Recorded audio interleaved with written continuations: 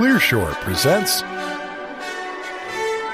Technology, Innovation, and Modern War. Class 8. AI, Chris Lynch, and Nand Mulchandani. By Steve Blank. October 26, 2020 at steveblank.com. We just held our 8th session of our new national security class, Technology, Innovation, and Modern War. Joe Felter, Ross Shaw, and I designed a class to examine the new military systems, operational concepts, and doctrines that will emerge from 21st century technologies, namely space, cyber, AI and machine learning, and autonomy. Today's topic was artificial intelligence and modern war. Some of the readings for this class session included what the machine learning value chains means for geopolitics, how artificial intelligence will reshape the global order, an understanding of AI's limitations is starting to sink in, and the Panopticon is already here. In our last class session, General Shanahan described the mission of the Joint Artificial Intelligence Center, the JAIC, which is to insert AI across the entire Department of Defense. He also said, "The most important hire I made in my time at the JAIC was the Chief Technology Officer, Nand Mulchandani." Nand changed the culture of the JAIC, bringing in Silicon Valley tools for product development, product management, and for the first time, a culture that focused on UI/UX, MVPs, and continuous integration and deployment. In this first session, Nand Mulchandani, JAIC CTO, who just completed an extended stint as acting director, continued the discussion of AI and the role of the JAIC. In addition to Nand, the class also heard from Chris Lynch, founder of the Defense Digital Service, DDS, now the CEO of Rebellion Defense, a new vendor of AI to the DoD. One of the main purposes of the class is to expose our best and brightest to DoD challenges and inspire them to serve. Chris's story of why he started DDS and how he built the team is a model for how you create a movement. I've extracted and paraphrased a few of their key insights, but there are many others throughout this substantive discussion, and I urge you to read the entire transcript and watch the video. The JAIC is a tiny team, yet we have a product directorate with 32 products that we're building across 6 verticals, all the way from warfighter health to joint warfighting to business process automation, humanitarian assistance, disaster relief, cybersecurity, and predictive maintenance. And we own the AI autonomous weapon systems ethics and policy for the DoD. We have an acquisition arm, and Congress is probably going to give us acquisition authority this year. And we have a missions team headed up by a 1-star flag officer with 6 06-level officers, colonels, and Navy captains heading up the different missions. When General Shanahan brought me in a year and a half ago, we were focused on building one-off products that, in some sense, were what I called using a pea shooter against a tank. One product at a time wasn't going to change the trajectory of the DoD. This is where I brought in the thinking of how we build businesses here in Silicon Valley. We needed to be building leveraged businesses models in scale. Leverage is a key part of how you change a 3 million-person organization through technology. Everything we do at the JAIC has to be built and done with leverage in mind. I organized my missions teams like an enterprise sales team. We took all the colonels and the captains and said, "You are now going out there and finding the repeatable customer patterns. You're not finding the one-off custom projects to come build. Instead, you need to find the patterns where I can build a single piece of IP or technology and then sell it to all the combatant commands and services equally, because doing one-offs is never going to change the DoD. AI is not a single technology. It's picked up every piece of technology in statistics and regression, and we're dealing anywhere from string data to numeric data to audio, language, still image things, and full motion video object recognition. But we take this technology and apply it to a particular set of customer problems and focus on the impact. I take a very practical approach to this. I'm an entrepreneur and an implementation guy, So my focus is on practical ways of moving this big rock in a tactical, tangible way, slowly and surely, while big thinkers will do the work on the broader theoretical pieces. For instance, inside the DoD, we have aging equipment, and we have a number of business processes that are really less than optimal. How do we tackle those with AI, which can become quick wins so that success begets success? However, using AI for new warfighting capability, that's much, much more complicated. That's the stuff that Rebellion and Anduril and a number of other companies are helping us with. We're applying AI across the board. If you consider a diagram where on the left is the Pentagon with highly connected data centers with high bandwidth, and on the right we've got the tactical edge where we've got UAVs, tanks, spacecraft, etc. At the JAIC, we're focusing on what we call the autonomy space, close combat, AI for small unit maneuvers, around things for SOCOM, and what the Marines and others are going to have to do with the new National Defense Strategy and new operational concepts. And then we're also focused on autonomy. The magic words, Joint All-Domain Combat and Control, JADC2, and the Advanced Battle Management System, ABMS, are the automation pieces. How do you connect all of your systems end to end? That requires targeting logistics, fires, and everything else. Today, it's a process that's half manual, half PowerPoint, half Excel, half whiteboard, and half a bunch of lieutenants, majors, and colonels all drawing stuff and cobbling it together. If we agree that the next generation of warfare is going to be fought at the speed of software, you need these end-to-end systems all connected together in a backplane, a platform. Now the problem is, our DoD architecture, as it is today, is a bunch of vertically integrated snowflake applications with a mouse and a keyboard and a screen. Applications are developed in silos, making it impossible to enable centralized functionality.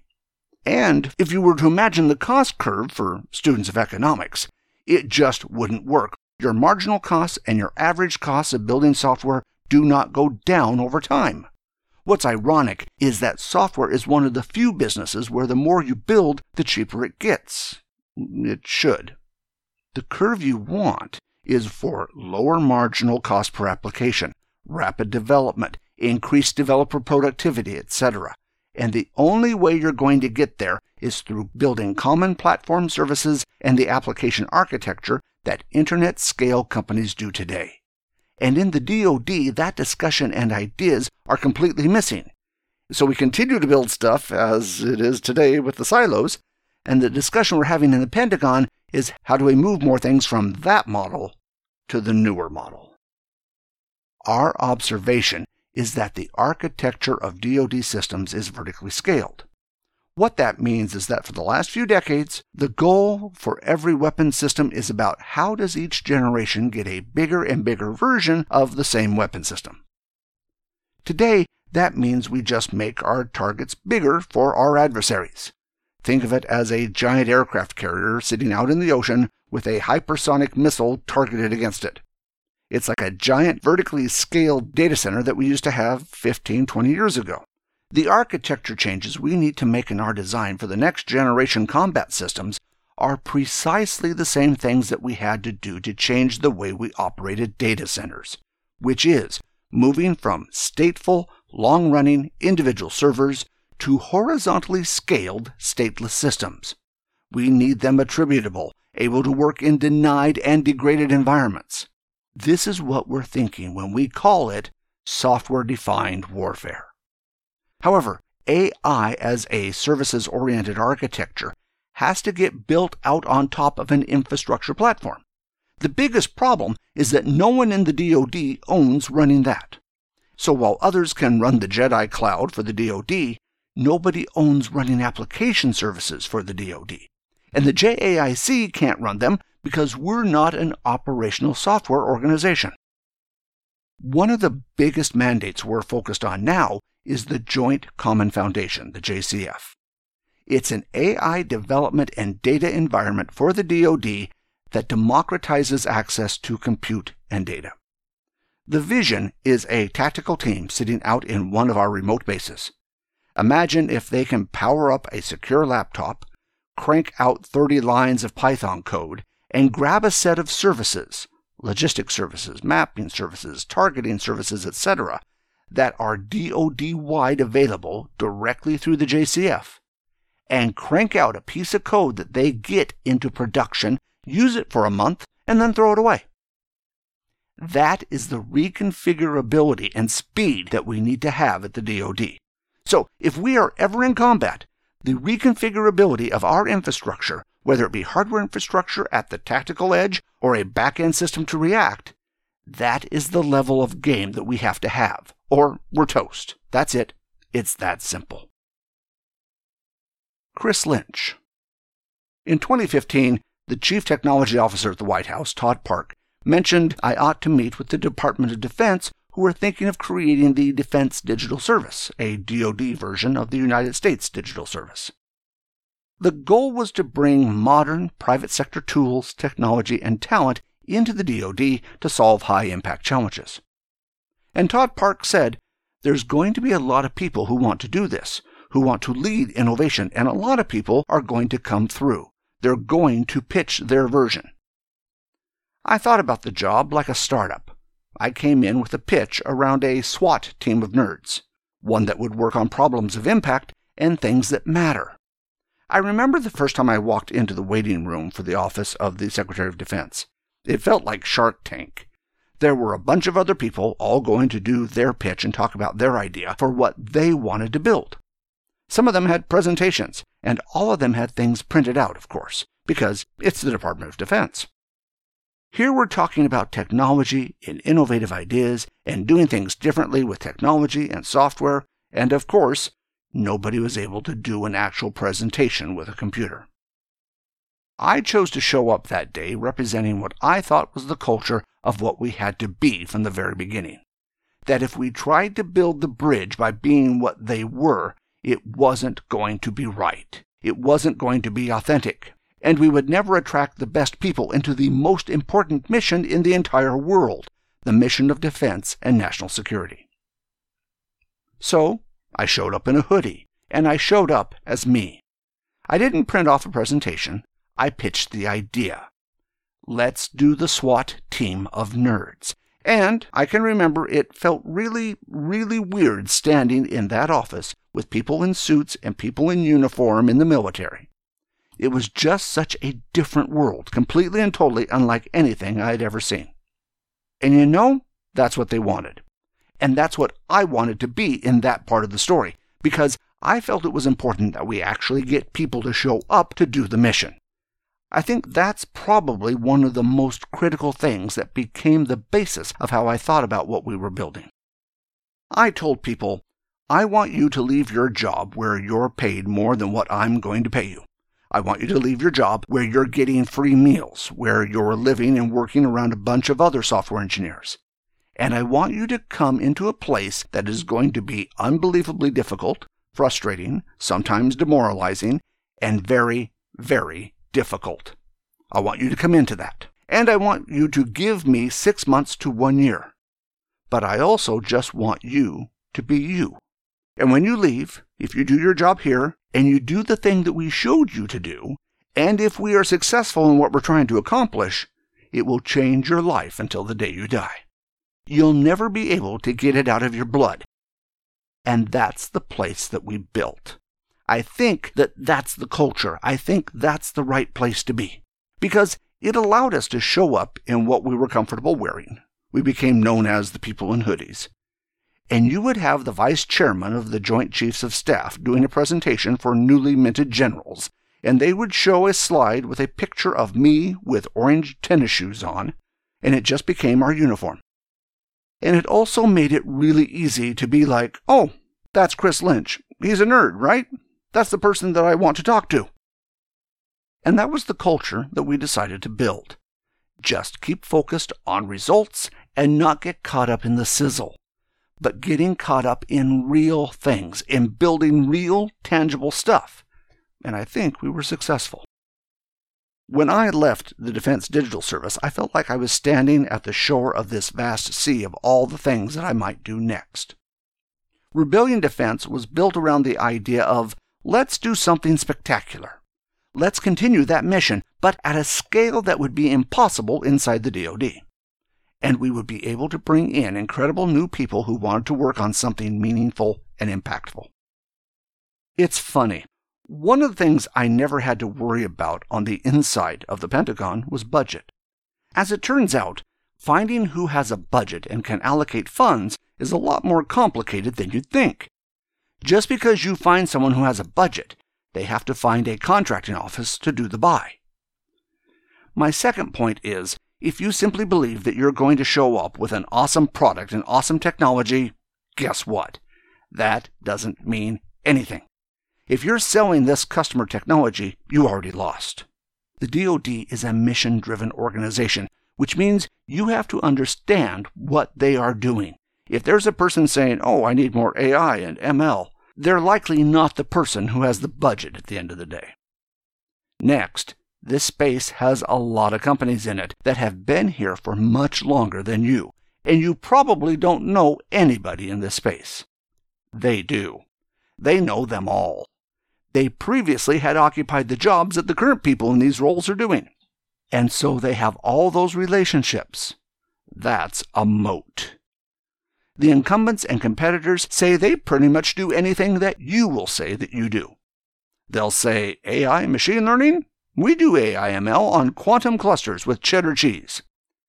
And literally, I've had people who send me the most random word salad construction of words and phrases. I don't even understand what they're saying. I get that all the time. I can't tell you the weird stuff that I get sent my way. So you have to find that partner that has a belief in solving a problem. They have to know what is real and what is not. We either show up or we cede our ability to influence and decide on that policy. If the world's greatest technologists do not show up and build the systems for the Department of Defense to lead in this area and decide the ethical and moral boundaries that we believe in and that we as a nation are comfortable with, somebody else is going to show up and lead in the way that those technologies are built. And they will decide how they're used, and that will be the definition of ethics and morality. So you have one very, very simple choice. Show up. If you don't show up, then you don't get to play a part in the discussion. Because if other countries who do not share your beliefs become the leaders in how these capabilities are used in a military context and they deploy them, it doesn't matter what you think. That becomes the norm. I believe that technologists, people like you and people like me, we can't give that up to somebody else. I don't want somebody less capable than the best in this country to show up and build those systems. Postscript. The Department of Defense awarded a $106 million contract to build the JAIC's Joint Common Foundation to Deloitte Consulting. Lessons learned from Nand Mulchandani. The JAIC acts like DoD's AI Service Bureau, building leveraged business models in scale. It's working on a portfolio of 32 products in 6 verticals across the DoD, and it's looking for repeatable customer patterns. It's applying AI to both autonomy and automation applications. For example, the Joint All-Domain Command and Control, JADC2, and the Advanced Battle Management System, ABMS. The DoD needs to move from vertical silos to horizontal platforms. AI needs to become a services-oriented architecture built on top of an infrastructure platform, and hopefully the Joint Common Foundation will do just that. From Chris Lynch, built the Defense Digital System as a SWAT team of nerds. How he motivated his team is inspiring. If you do your job here, if you do the thing that we showed up to do, and if we are successful in what we're trying to accomplish, it will change your life until the day you die. You'll never be able to get it out of your blood, and that's the place that we built. Surprises at Rebellion Defense included how to find customers with a budget, competing with incumbents who came from the revolving door, and competing with other companies who claim we can do that too. Why work with the DoD on artificial intelligence? If the world's greatest technologists do not show up to lead and decide the ethical and moral boundaries that we believe in and that we as a nation are accountable with, somebody else is going to show up and lead, and they will decide how they're used, and that will be the definition of ethics and morality. Show up. Thanks for listening, and we hope you enjoyed the show. We would like to hear from you, so please send your thoughts to comments@clearshore.us or visit us at clearshore.us. If you would like this show delivered to you automatically, you can subscribe to the Clear Shore podcasts on iTunes. Wishing you all the best until next time.